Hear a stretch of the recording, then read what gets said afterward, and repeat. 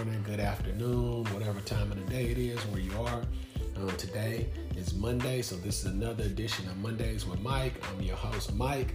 Thank you again for tuning in and listening to me. And once again, every Monday, we do the same thing. I come on here and try to be informative and try to give people, especially God-fearing people, different tools and different nuggets that I can help them with, in order to basically take spiritual principles and kind of teach it in a more practical way, or make it to where we can really understand it in a way where it can really benefit us on this side of heaven. So I just want to thank God for the opportunity, and I know that you guys will be able to learn something from this episode as well as the other. So let's get right into it.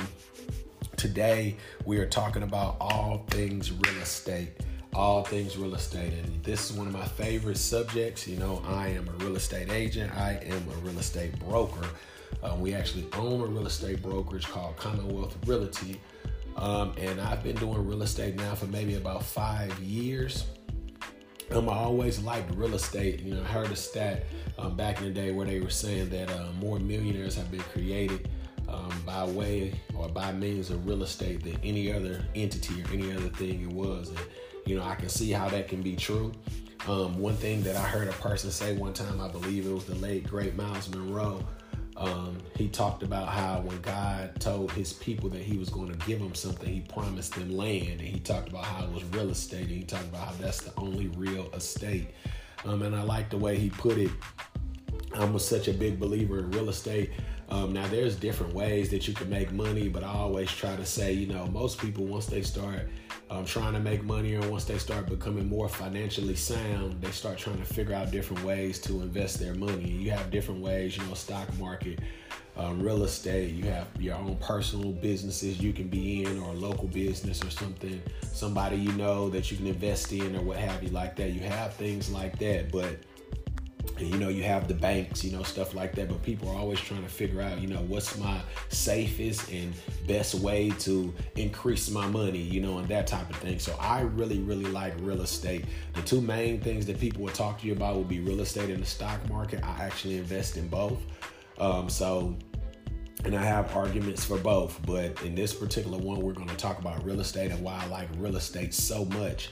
One of the main things about real estate that I like is that you can control it your own self, and you're able to kind of do what you want to do with it. So that's why we named this All Things Real Estate. One thing that always shocked me is when some people tell me about, horror stories where they knew somebody who was a millionaire or what have you, had a whole lot of different properties, and some type of way they ended up losing all the properties or what have you, or things went wrong, or they ended up going broke. And people always say, how is that possible? And I tell them, well, real estate, just like anything else, you have to know when to do what.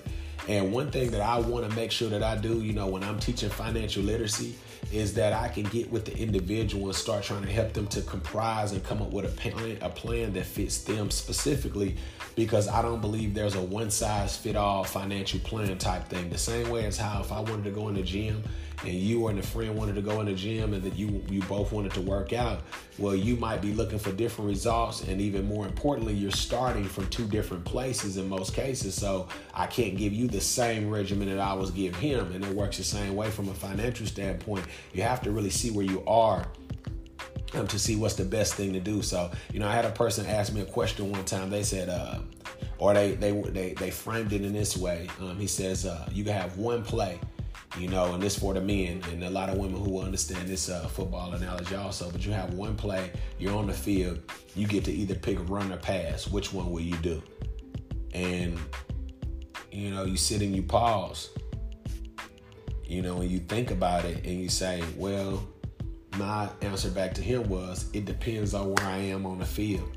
And that's the same question you should be asking yourself. If I'm on a 1 yard line, I don't want to pass the ball. I want to run.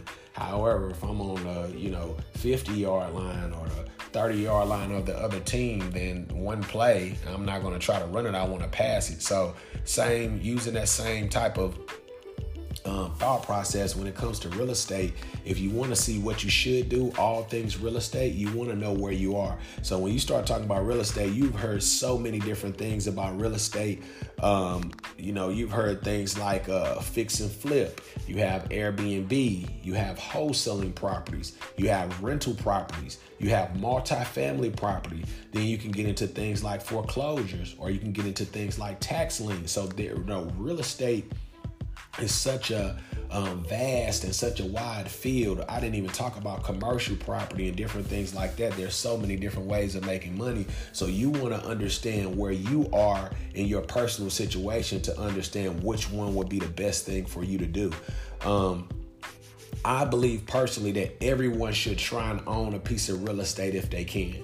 I had a conversation with a friend of mine one time when we were in a barbershop. We were cutting hair, and we talked about everyone owning businesses. And we talked about how, sometimes it's not for everyone to own a business because of the work ethic or, different things you have to put in, or some people just don't want to deal with all those different things. Owning a business is very tough. But we talked about how I explained to him how owning real estate is so different from owning a business, because you can set it up in a way where it's making passive income and you don't have to really do anything. Owning a rental property, a lot of times you're going to have a year renter in there. You can hire agency to rent the property for you, a property manager, and they'll charge you like 10% of whatever the rent is. So you can not do anything as it pertains to the property and get a check coming in the mail every month. And then when it comes to like maintenance and fixing up things, they have their own maintenance man that they have that, if something goes wrong, they'll send him out there to fix things. You get a discounted rate because you're already dealing with them. And they'll, work with you in the process to show you how to get those things fixed or different things. So it doesn't have to be so intrusive.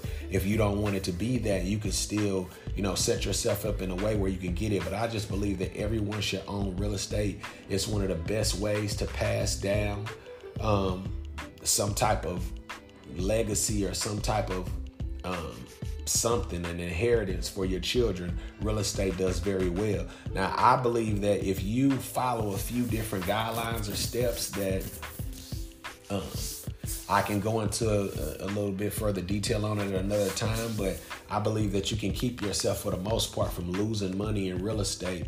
I believe the reason why people lose money in real estate is because they don't necessarily understand the market. And if you don't understand the market or understand what's going on, things like how much is this property right here worth if it was in its best case scenario, which means if this property was fixed up or if it was in a good condition or what have you, how much would it be worth? Why do some people say that fix and flip is good, but why do some people say they don't like fix and flip? Why do some people swear by Airbnbs, but some people say, why do some people talk about wholesaling so much? Wholesaling. Then you get people talking about rental properties, and then you have a guy who said he's the multifamily guy, so he only preaches multifamilies. You hear some people talking about just foreclosures, and then you got some people that talks about just tax liens. Which one of these things is right? Which one of them make money? Well, the answer is all of them are right and all of them make money. It just depends on what situation you are in, and that's how you're going to determine which one you should do. And that's really the key when it comes to real estate. Most people believe in real estate, but some people are not in real estate because of the main reason is because it's too expensive. When you start talking about ways of saving money or growing my money, if I want to get a 401k, I can just start dumping money into it. I can start off with, $50, $100, little or no money. If I want to invest in the stock market, same principle, same thing, 401k, they're just investing it for you. But you can still just put money into it and invest it. If I want to put money into the bank, I can put money into it right now, and the money can start growing from a savings account. Real estate is one of those things where it's a lot harder to get involved in it because it's more expensive, and the average person don't have $10,000, $20,000 laying around. Even more, you start talking about $200,000 and $300,000 properties and things like that. So the thing I always talk to a person about, or I ask people when they talk to me about real estate and the different, portfolio or the properties that they have, I ask them, how did they get started? because that's really key. Once you get into real estate and you're in there, that's a lot of different things you can do. You can leverage one property against another one to buy a different piece of property. You can use the equity out of one house and use that, and like I said, leverage it and say, okay, I want to buy another property with this. You can take out a HELOC, a home equity line of credit, and use it to do fix and flips and put the money back when you get done and use it all over again. You can do, like, there's so many different things that you can do as it pertains to just the housing market in general. So when you start talking about it, you say, okay, then when should I do what? Well, let's get into it a little bit. And the one thing you want to know too is you don't need a real estate license in order to do these things. Sometimes a real estate license can actually work against you, depending on what you're trying to do. And we can get into that a little bit deeper also at another time. But I'm trying to keep the podcast to just 15 minutes. So I just wanted to give you an overview of, the real estate market, all things real estate, when to do what. Just a brief overview of it. So, like, okay, let's take a scenario and say, let's just go through a few of them real quick. Fix and flip. And this is what I was going to say. Since the real estate market is so good, it's something very good to get into, but it's so expensive, people have basically figured out ways to monetize teaching you how to get into the real estate market. So you might hear somebody say, get into real estate with no money, or get into real estate with no credit, or get into real estate with no experience. That's what it's really about. It's about people teaching you how to get in there, because once you get in there, like I said, there's a lot of things you can do. Once you make money, it's easier to make money once you're already making money. So let's get into a few scenarios. Okay, so fix and flip. All right, so let's say I was going to fix and flip a house. Most of the times, if you're going to fix and flip a house, when you deal with the bank wants 25% down of that. So if you already have a property or something, you coming into a property, you say you're going to fix and flip, you say, okay, boom, that's going to be 25% down. So I'm already knowing, okay, let's just use a house that's $100,000, or let's just say $100,000 house. Okay, so that means that cheapest house, I would need to put $25,000 down, plus closing costs could be up to another $5,000. You're talking about $30,000. Plus I need to basically, whatever it's going to cost me to fix that property up, could cost me another $20,000-$30,000. Now, true enough, once I do, fix this property up, put it back on the market and sell it, then I would end up probably, making me a nice little amount, whether that be $20,000, $30,000, $10,000. That would be dependent upon how much you bought the house for, how much it cost you to fix it up, and how much you made off the sale. But as you can see, if you're a person who don't have access to a lot of money, or you don't have, $30,000 or $40,000 or $50,000, it doesn't necessarily make sense to fix and flip a property just yet, because fixing and flipping a property could be the most expensive thing if you had to do that, because it could cost you a lot of money. Secondly, when it comes to a fix and flip, you want to understand the main thing about a fix and flip is, if you fix up the property and you sell it, yes, you have been able to make money, but that money that you made was only a one-time deal. So if you're trying to get into a situation where you need quick money, like I need lump sums right now where I could use an extra $20,000 or $30,000, or I don't have that type of money that's accessible, then that's the time where I would probably say, okay, cool, I'll do a fix and flip this property, get me some more money to tuck it away and pay back whatever loan or whatever I use to possibly do it. That's the time where I would do a fix and flip. But as it pertains to me trying to create a passive stream of income, or a consistent amount of money to come in, or leaving a inheritance for my children or for their children, fixing and flipping don't necessarily do that for me, because once I sell that house, it's gone. Whereas if I do something like a rental property is something that's going to keep on making me money. Once that property is paid off as a rental property, then that property can continue to make me money over the years. But what's the negative about a rental property? Well, in my opinion, I wouldn't do a rental property unless I had $20,000, $30,000, $40,000 already sitting to the side, or I had access to capital. The reason why is because if I was getting a rental property and I was going into it as an investor, they still want that same 25% down. So if I bought a property for $100,000, I put 25% down, that's $25,000. And if it got to a place to where I rented it out, after I get done paying the mortgage and I'm paying the property manager their 10% and the little things I'm going to fix here and there, I'm not making much money per month off of that property. I might make a couple $100s a month, But until that property is paid off, in which case a lot of people have a 15 or a 30-year mortgage, I'm not making any real money off that. So in essence, what I just did is I traded in my $25,000, $30,000, remember, which is what they want for the down payment plus the closing costs. I traded that in only to make back about $200 to $300 a month. The only time I would do that is if I already had a lot of liquid capital just sitting in the bank or already had access to money, because at that point I'm worried about a passive longer term income, not something that I need for right now.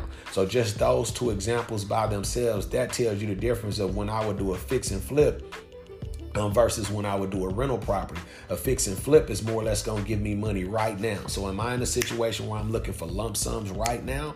Or am I in a situation where I'm already kind of doing straight with the lump sums, or I don't need them right now? I'm more or less looking for something that could pay me passively or something that I can set up for my kids later on. That's a difference between a fix and flip versus a rental property. Airbnb is a little bit of a mixture between both. You have an Airbnb. The reason why I like those so much is because an Airbnb is something where you can kind of get your now and later. Remember, fix and flip will give me money right now.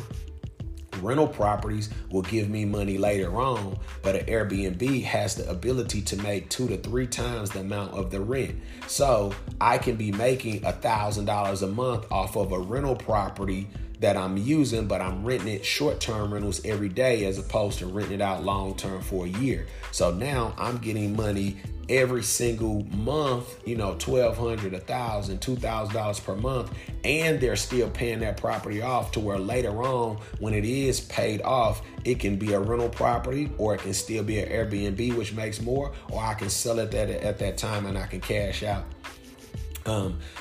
I have so much to say about all things real estate, guys, but I don't want to go too much over my time. I wanted to stay at 15 minutes. We're already running up on 17 minutes. If this is something that you guys like to hear or you learn something out of this or whatever, get back with me and I can do an all things real estate part 2.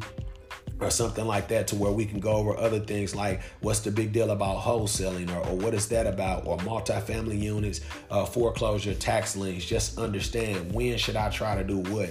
And once you get a better understanding of all things real estate, then you can look at your own personal situation and you can start giving yourself some type of direction or aim at one of these particular, things that you can do inside this vast real estate entity, and you can just pick one.